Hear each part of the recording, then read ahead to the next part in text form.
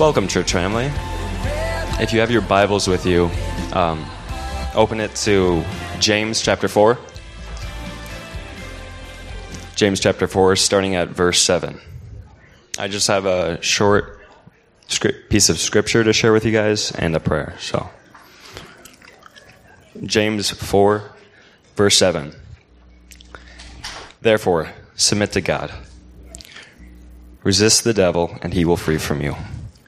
Draw near to God, and he will draw near to you. Cleanse your hands, you sinners, and purify your hearts, you double-minded. Lament and mourn and weep. Let your laughter be turned into mourning, and your joy to gloom. Humble yourselves in the sight of the Lord, and he will lift you up. Could we all stand and pray?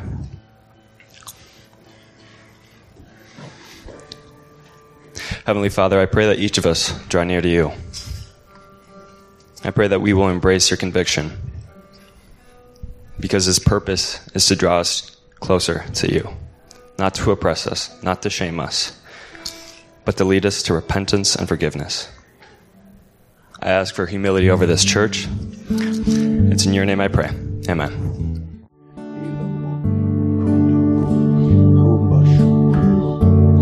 Hallelujah. Thank you, Lord.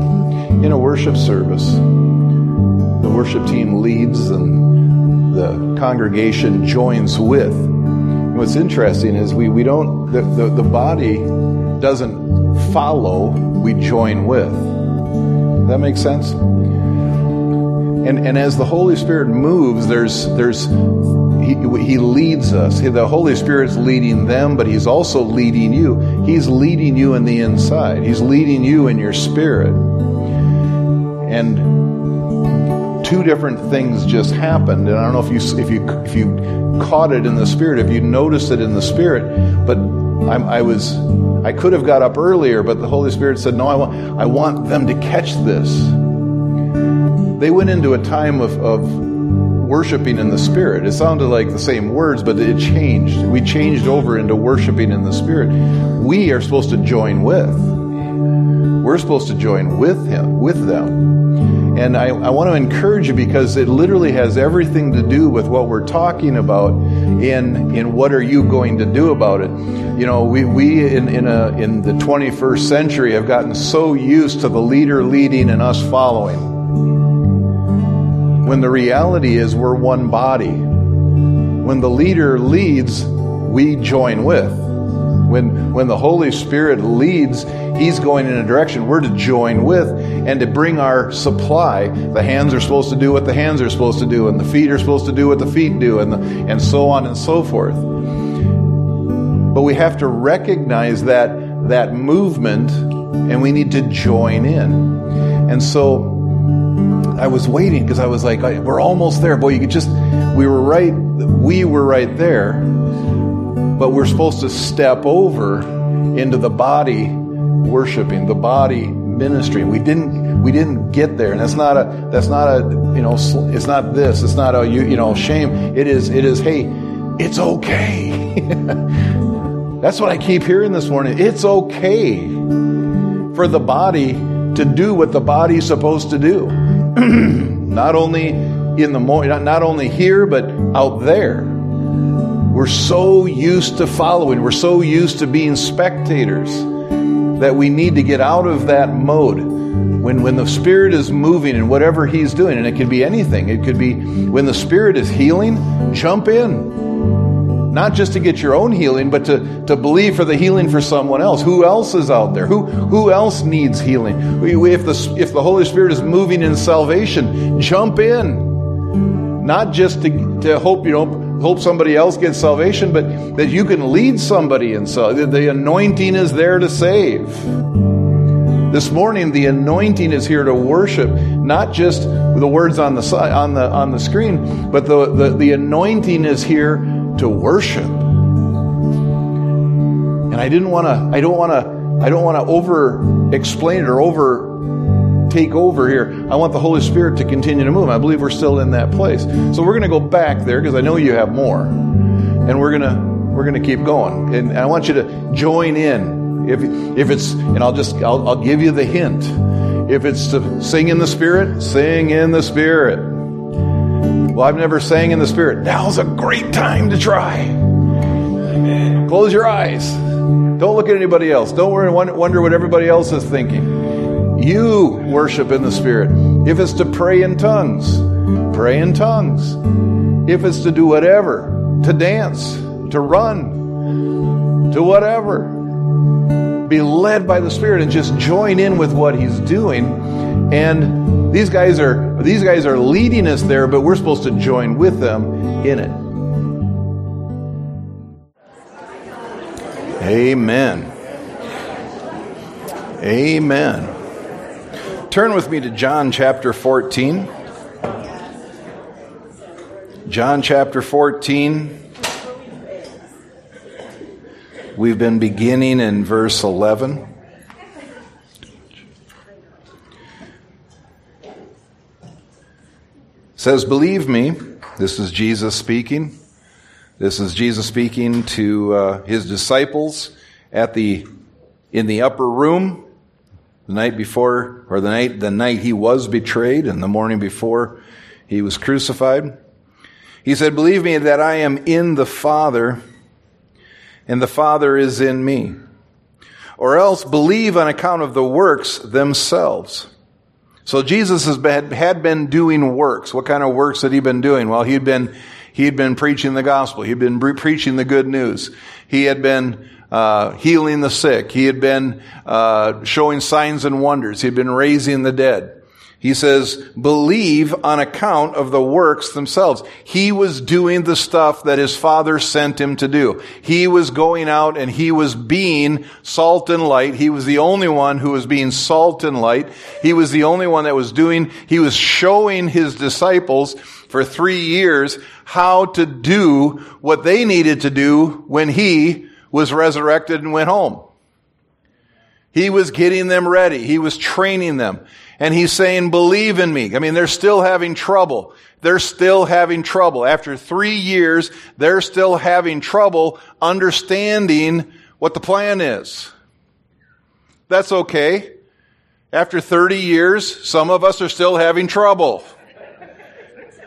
Still having trouble understanding what the plan is. Why is that? Because there's all kinds of other voices telling us, no, that's not the plan. They're wrong. I'm this close. I'm this close to not watching any more shorts on Facebook. I'm this close. Now, I love the ones where they blow stuff up or, they're making stuff. But, every once in a while they throw these theological wonders in there, spouting some sort of nonsense. And I get angry. This morning I got angry because one of them was in there going, this doesn't happen anymore. Anybody who says that God moves in by His Spirit in His church, he says, you're just supposed to sit there and listen. And I went, off, block, destroy. It's like, you've got to be kidding me.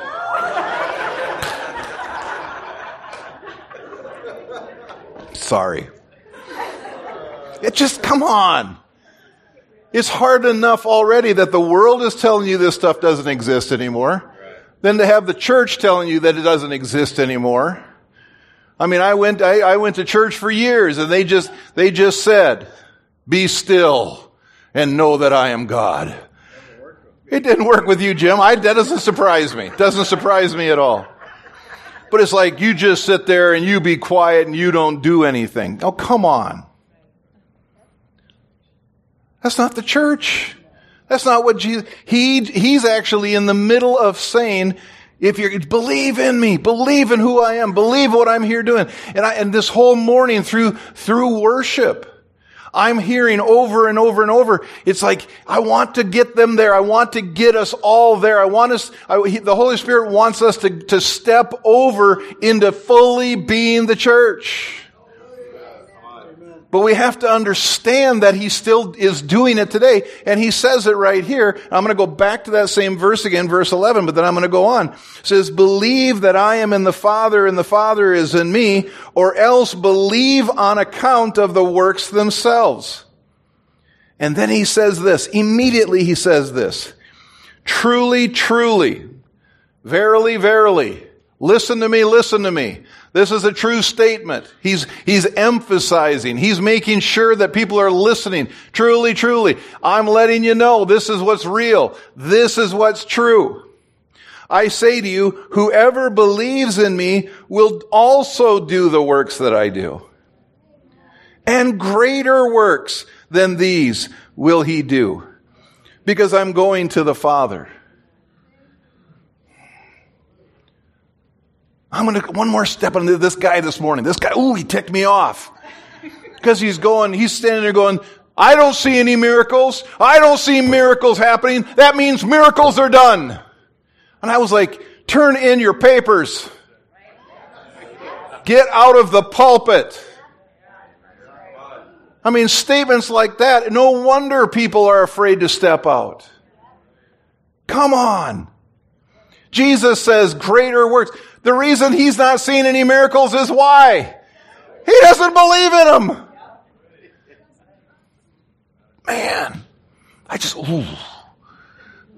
got worked up. If I see him again, I'm going to delete him again. Just do it. That'll show him, won't it? That'll show him.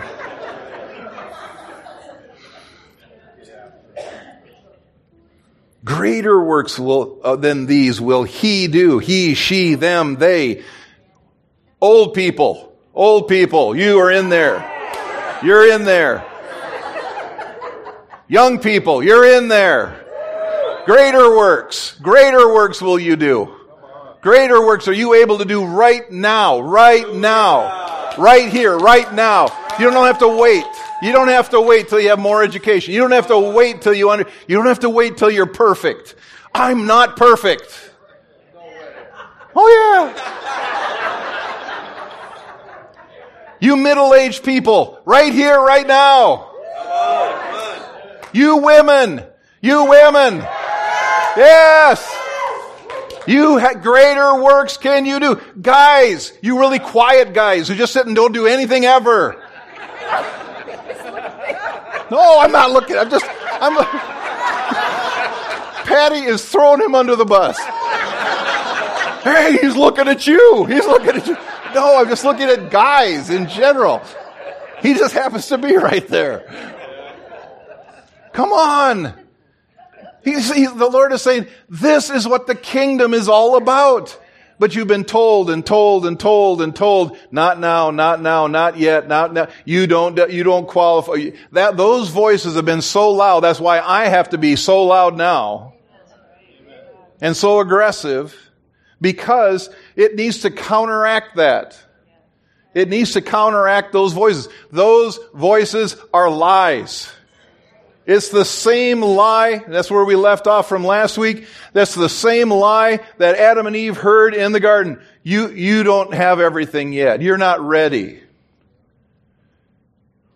You just need to eat that fruit. Then you'll be ready. Yeah, you got to wait till you go to Bible college, guys. Just wait till you go to Bible college. After you do that, then you'll be ready. That's a lie. You old people, don't wait. I mean, I can't even say just wait. There's only so many days left in this world.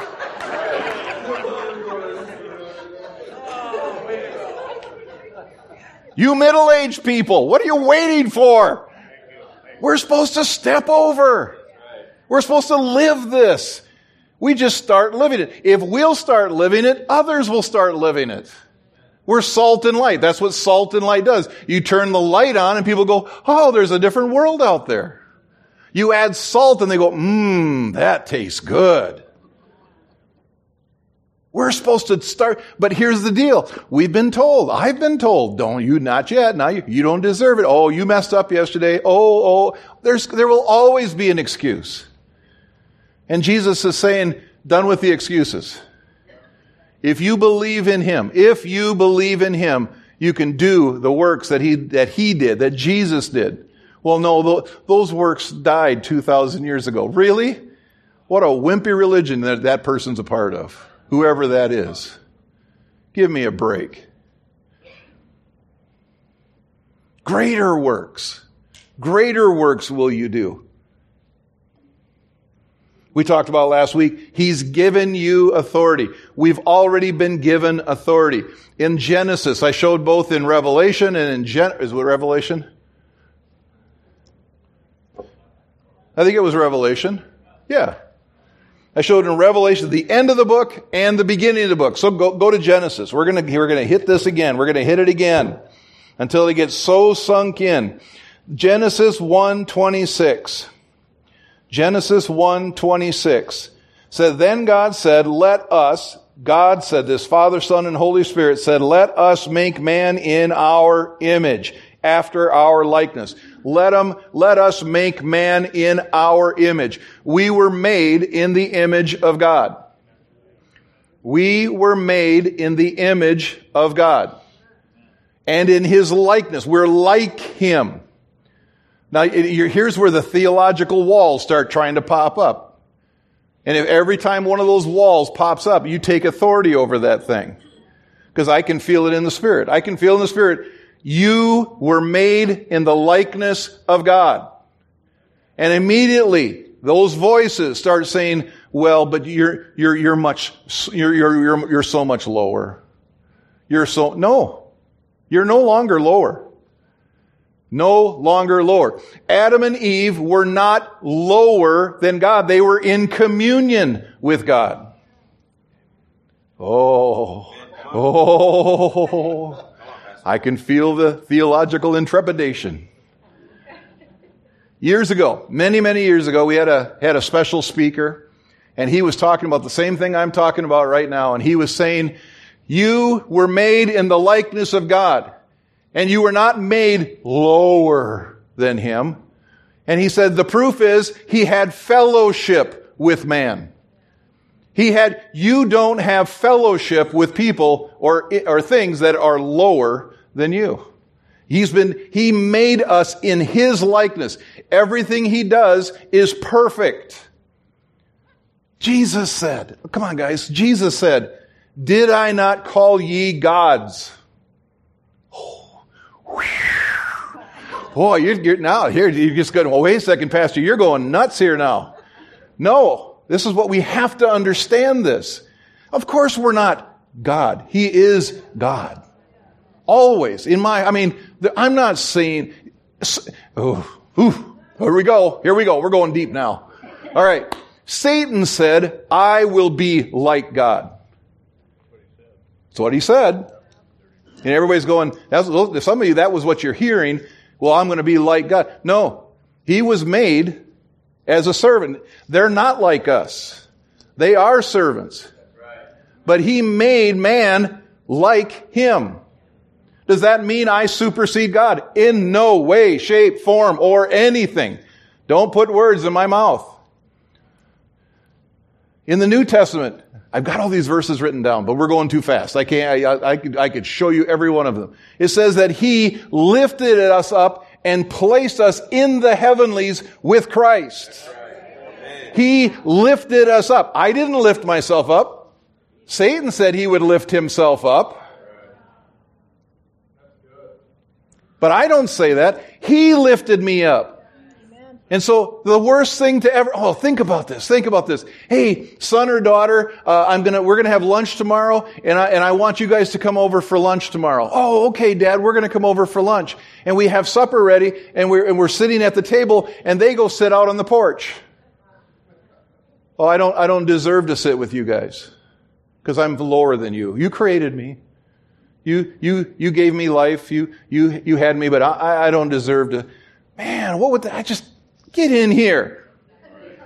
Get in here, sit down at our table.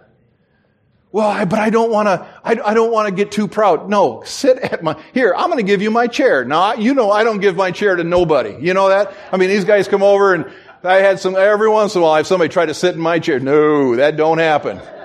Get out of my chair. I've had some young men, they think, well, we'll see what happens. Well, okay, try it. Just try it.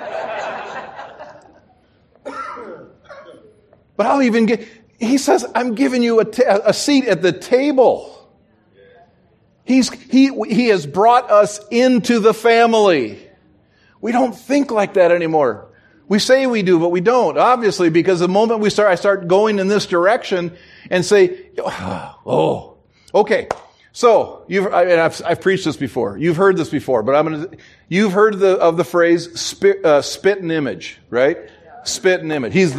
My son is a spit and image. He's gone. No, he's not there. Where did he go? He's gone, but he was sitting right back there. He's the spit and image of me. Now, does that mean he's me? No.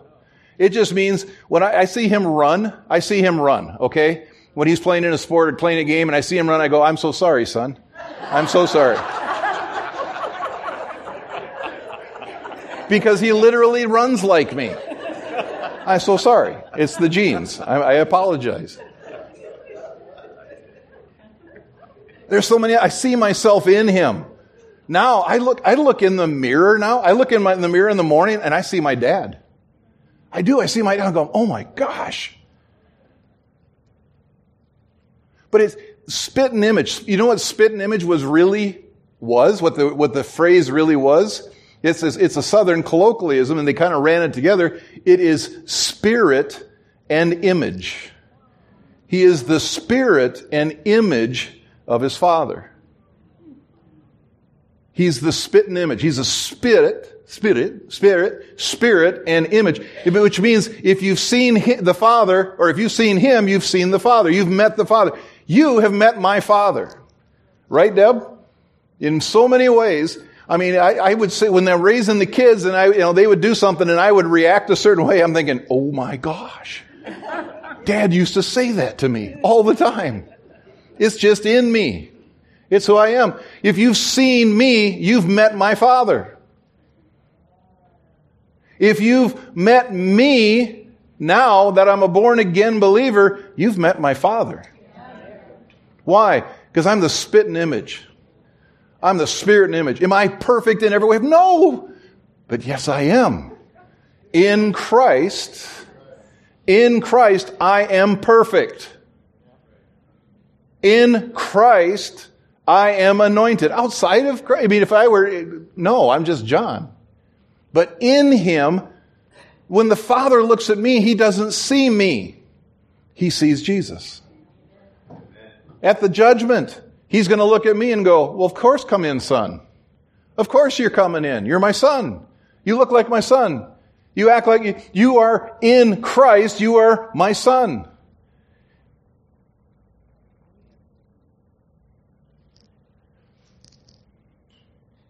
Let us make man in our image, after our likeness. And then it goes right into this. This is powerful. And let them have dominion. Let them have dominion over the fish of the sea, over the birds of the heavens, over the livestock, over the earth, and over every creeping thing. Go on and on and on. Verse 28. And God blessed them, and God said to them, be fruitful and multiply and fill the earth and subdue it. Subdue it. Take it under your authority. Take it under your authority. And have dominion. Here he says it all over again. Over the fish of the sea and the birds of the air, so on and so forth.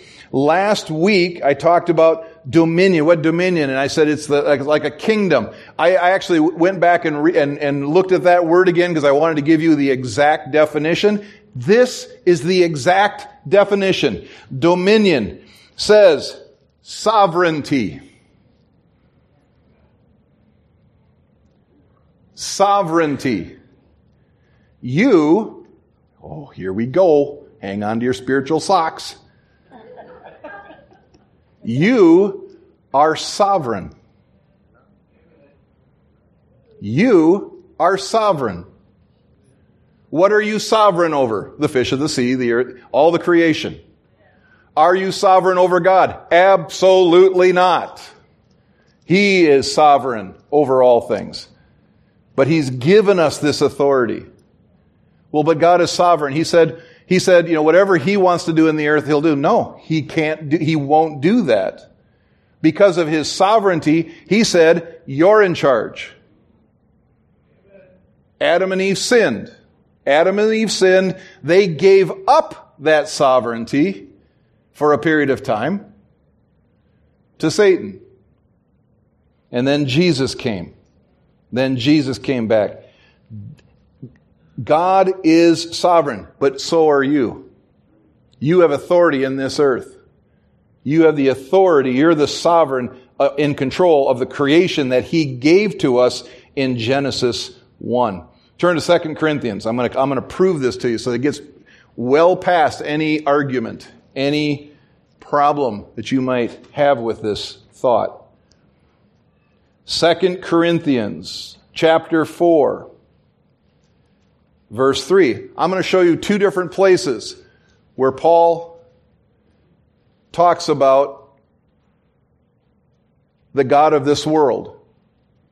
And I want to do that to give you the full spectrum of what we're talking about here. 2 Corinthians chapter 4, verse 3. And even if our gospel is veiled, it is veiled to those who are perishing. In their case, the ones who are perishing, in their case, the God of this world has blinded the minds of the unbelievers.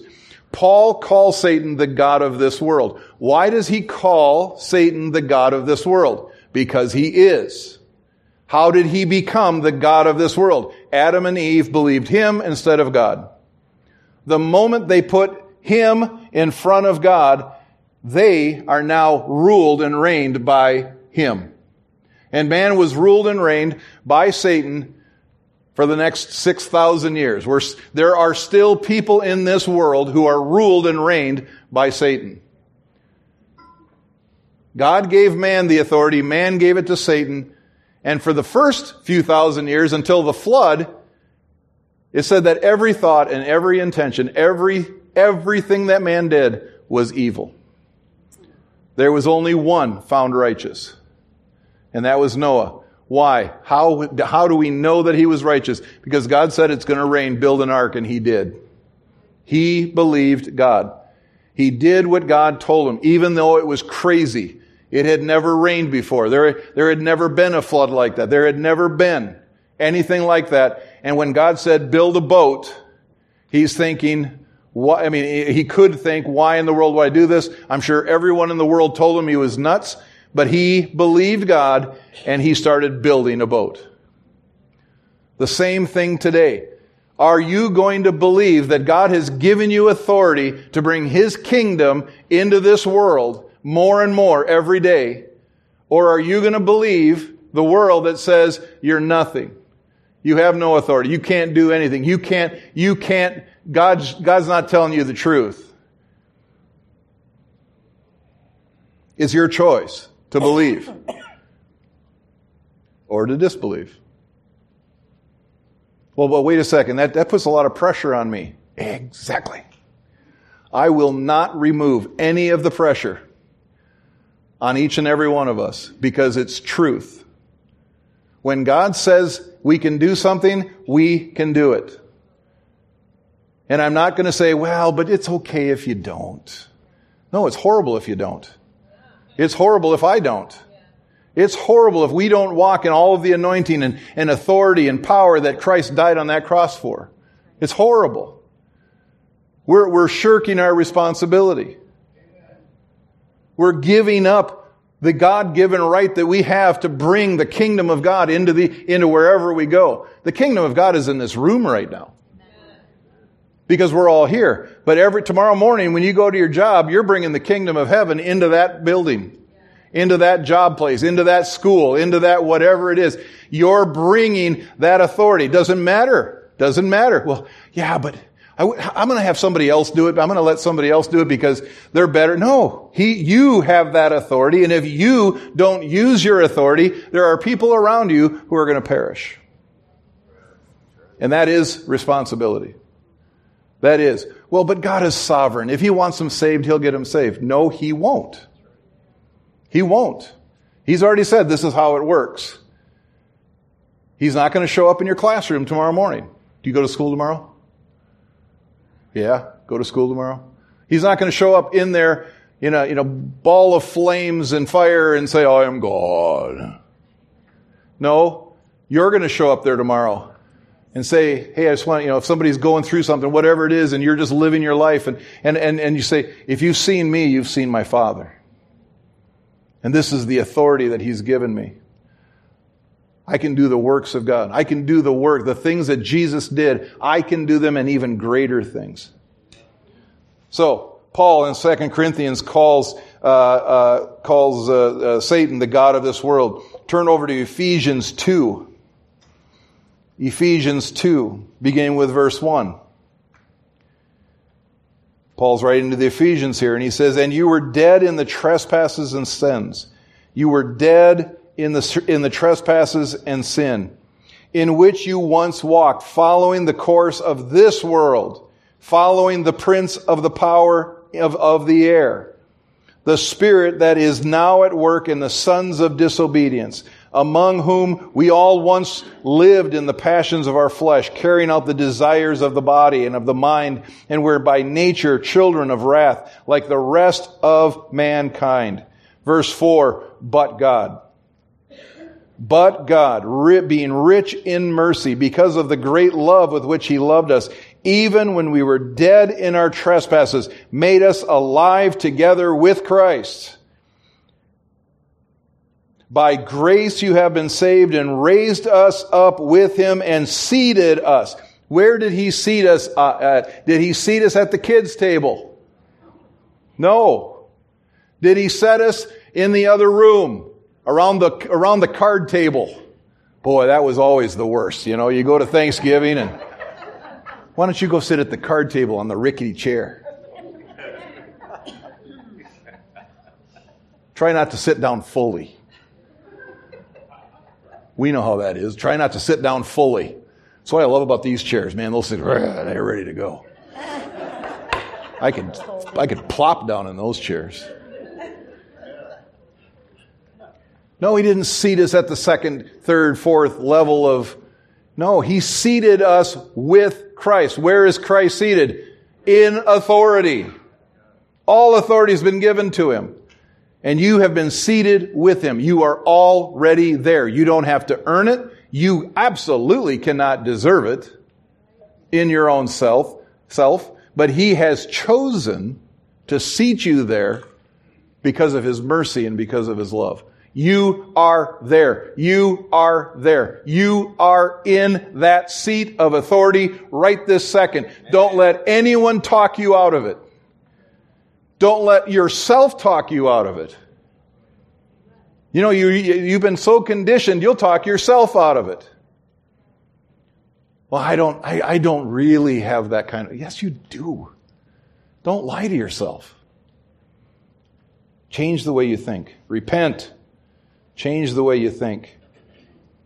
Made us alive together, this is verse 5, with Christ. By grace you have been saved, and raised us up with Him, and seated us with Him in the heavenly places in Christ Jesus, so that in the coming ages He might show the immeasurable riches of His grace in kindness towards us in Christ Jesus. What He is giving you is immeasurable. So if you can measure it, you have yet to be there, to walk in it fully. How many people have you led to the Lord? This is not a, oh shoot, I'm a worm. No. How many people have you led to the Lord, or led to the Lord? Now, how many people did Reinhard Bonnke lead to the Lord? He can't count them. He lost track. At some point in his life, he lost track. How many people did Billy Graham lead to the Lord? He didn't. He lost track somewhere. They quit counting. Why? Because he was expressing the immeasurable glory of God. How many people have you laid hands on and they've been healed? How many have you? I mean, it should be immeasurable. We could live in this every single day. Every single day. Well, not today because I don't feel good. No, it has nothing to do with you.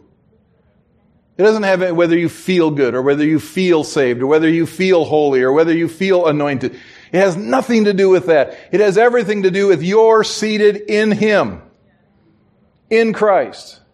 That's the only reason you're there, is you're in Him. He decided He wanted to give you that. He wanted to bless you with that with His mercy and His grace. He gave it to you. Now we need to learn how to operate in it. One more verse, Ephesians 6, slide over to Ephesians 6. I'm going to give you a bonus verse here. A bonus, an extra one. I said 2, I'm going to give you 3. It's always good to have an extra one, just in case. Ephesians 6:12. For we do not wrestle against flesh and blood, but against the rulers, against the authorities, against the cosmic powers over this present darkness. The spiritual forces of evil in the heavenly places. There is evil still in this world. Satan is still operating through people who are not saved, through people who are evil. But there is a kingdom that started 2,000 years ago, whom you are a part of, and whom you are a king. Oh no, I'm not a king. I might be a duke or an earl. Some of you, and I won't look at anyone in particular because you're going to say, why is he looking at me? Some of you think you're the court jester. I'm just the court jester in the kingdom of God. No. You're a king. Well, I'm a woman. You're a king. And you're a priest. You're a king within the kingdom. Over what part? Wherever you walk. Wherever you sit down. Wherever you stand up. Wherever you live. You're the king of that area. We can act like it. Why? Because He's given us the authority to do so. Take that authority. Take anything. And this is, going all the way back to authority. When we talked about authority whenever we did it, long time ago.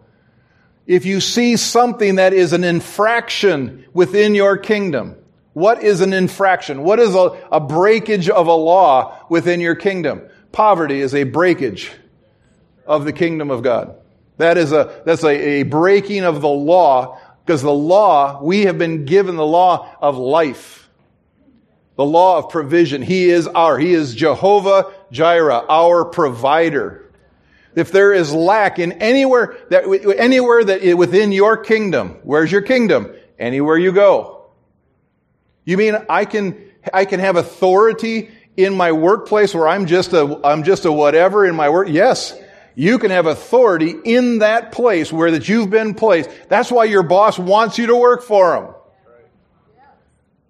Your boss wants you. They may not understand it, but you go in there and you start doing your kingdom stuff. You start being a king and taking your authority over that part, the part that you've been given, and it will prosper and it will bless the company. I've told this story so many times, I'm not going to tell the whole thing. I used to make roast beef.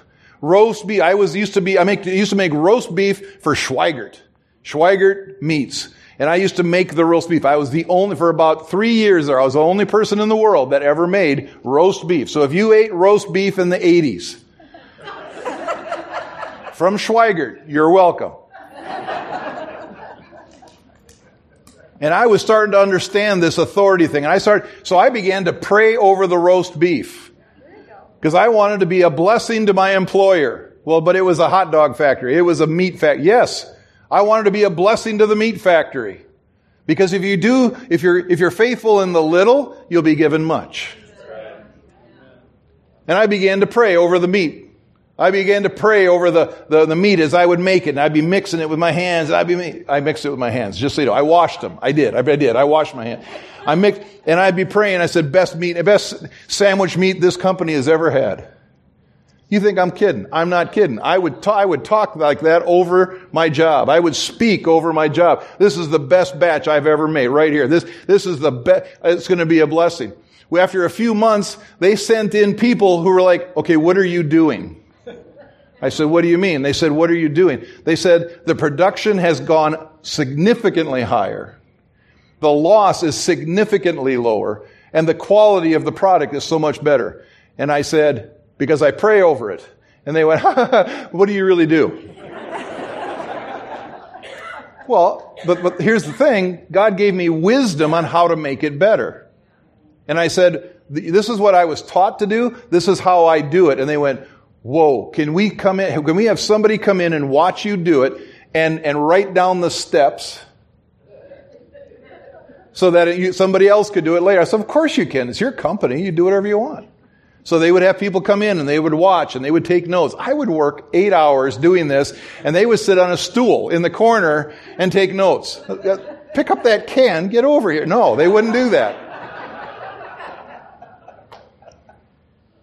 They recorded everything. They wrote it all down. And 6 months later, the guy who sat in the corner and wrote it all down got an award for bringing up the production. It was in the company newsletter. And I'm looking at it going, you have got to be kidding me. I don't care. It's God the glory. But really bad rabbit trail. You can speak. You are the king of the area that you work in. You're the king of your home. You want your home to be blessed? Take authority. And I don't mean take authority over the kids. You kids, you better get in line. No. You start speaking life over them. You have the authority to speak life over them. Speak health, speak blessing. You speak blessing and health over your finances. You speak blessing and health over your lawn. You start speaking life over the things that you own, your vehicles. You start taking that authority, and it's going to prosper. Well, but God is sovereign. God is sovereign. He'll just do, if He wants to bless you, He will. If God wants to bless me, He will. If not, I'm happy where I'm at.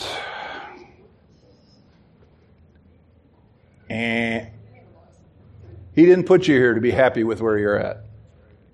That whole thing would just be happy with where you're at. No, what it means is, you found where you're in a position right now, then you be the kingdom in that area until God moves you out.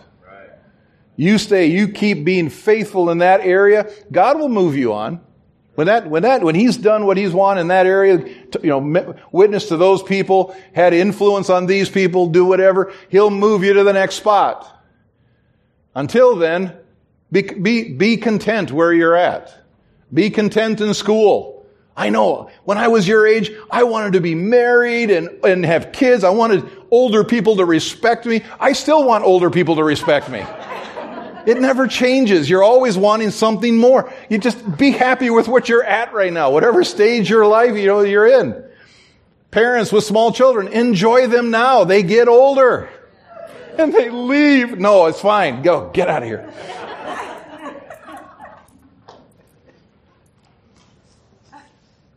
Now, I want to clarify one thing, just really quick. It's not going to take real long. Something that I said last week.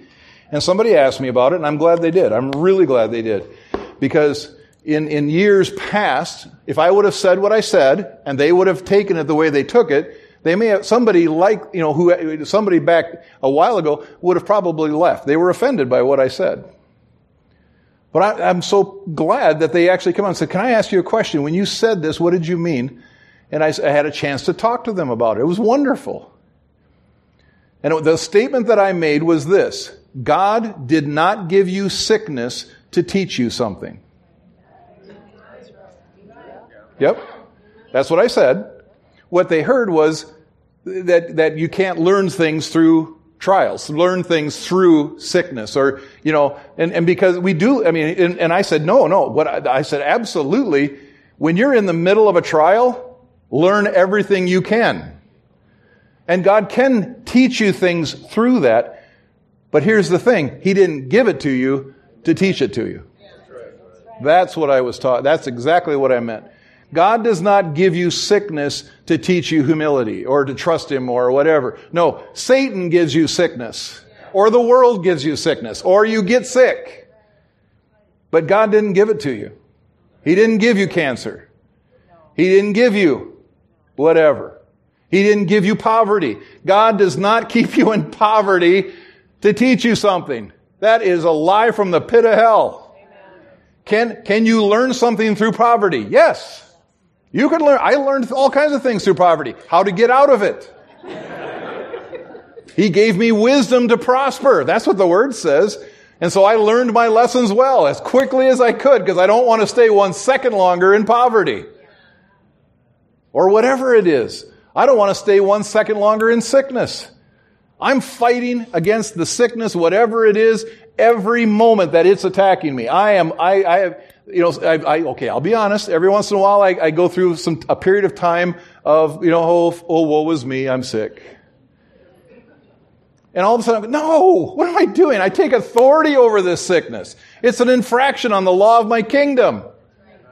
It has no right to be here. Get out of my life.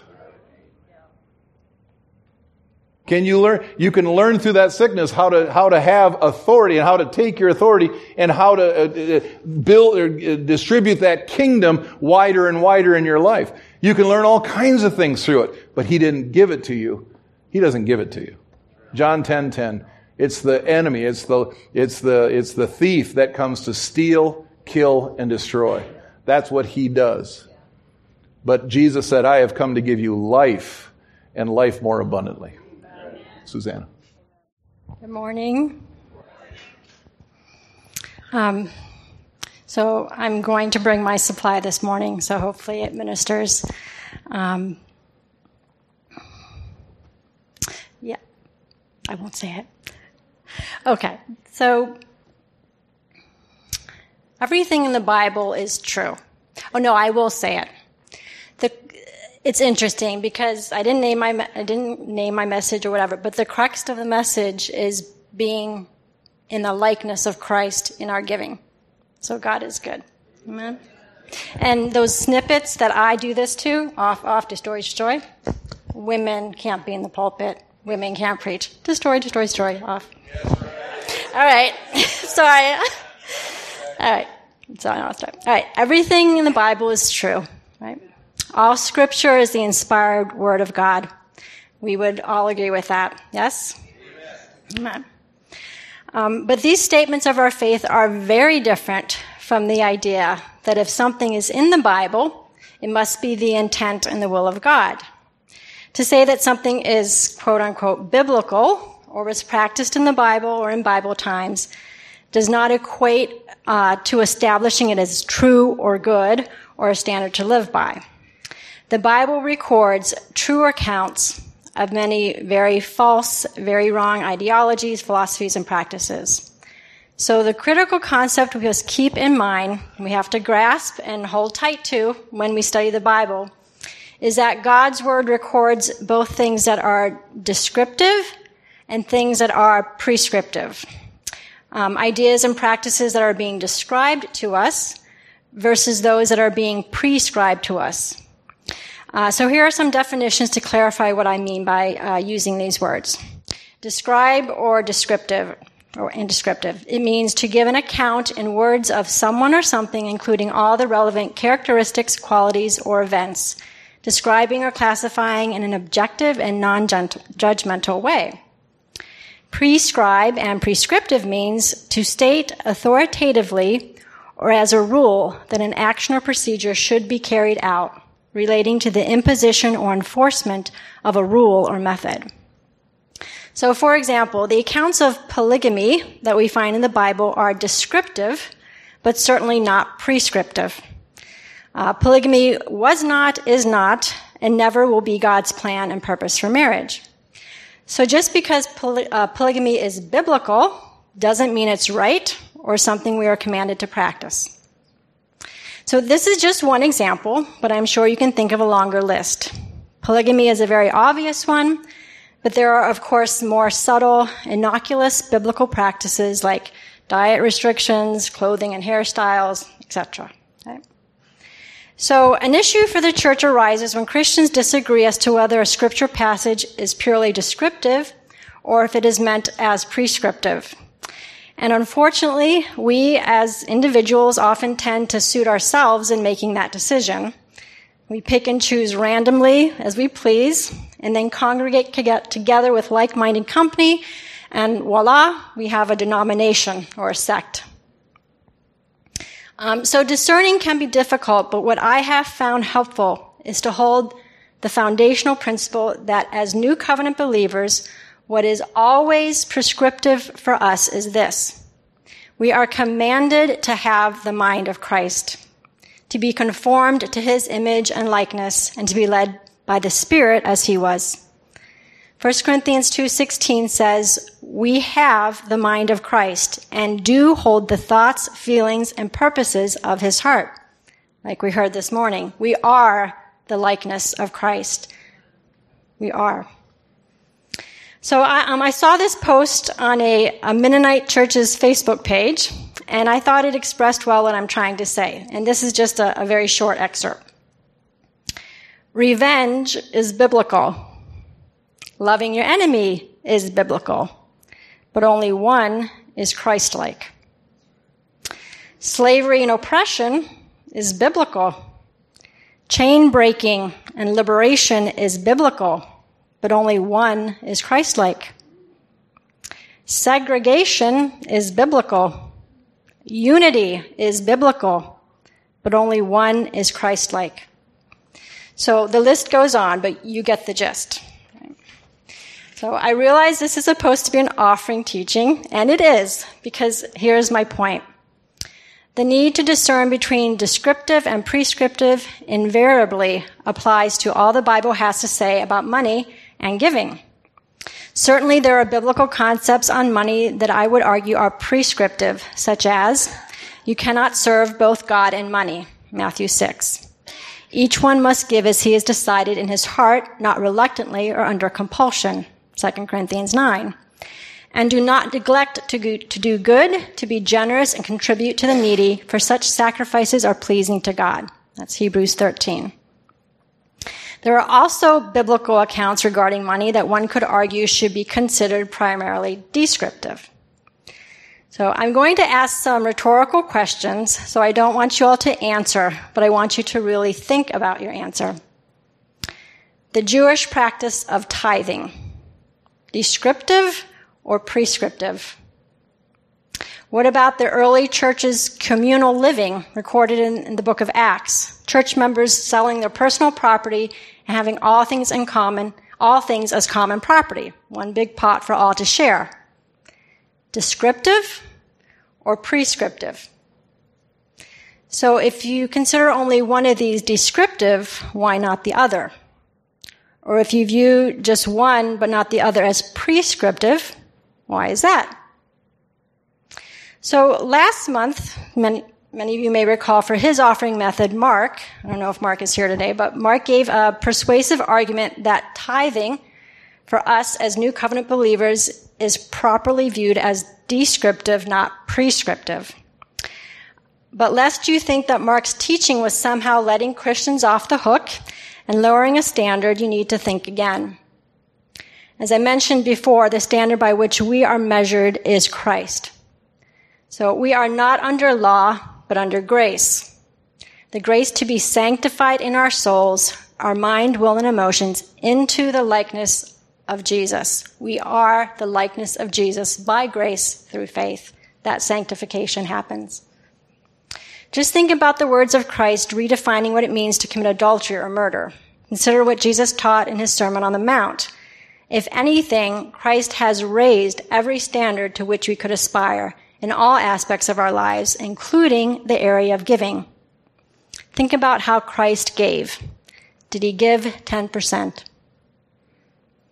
So back to the Mennonites list. I'm going to add to the gist. Revenge is biblical. Loving your enemy is biblical, but only one is Christ-like. Slavery and oppression is biblical. Chain breaking and liberation is biblical, but only one is Christ-like. Segregation is biblical. Unity is biblical, but only one is Christ-like. Tithing is biblical. Sacrificial giving is biblical, but only one is Christ-like. So, let's pray. Thank you, Lord, for the opportunity to give our offerings this morning. We thank you, God, that you make all grace abound to us, so that we may abound in every good work, in your work, by your grace. In Jesus' name, amen.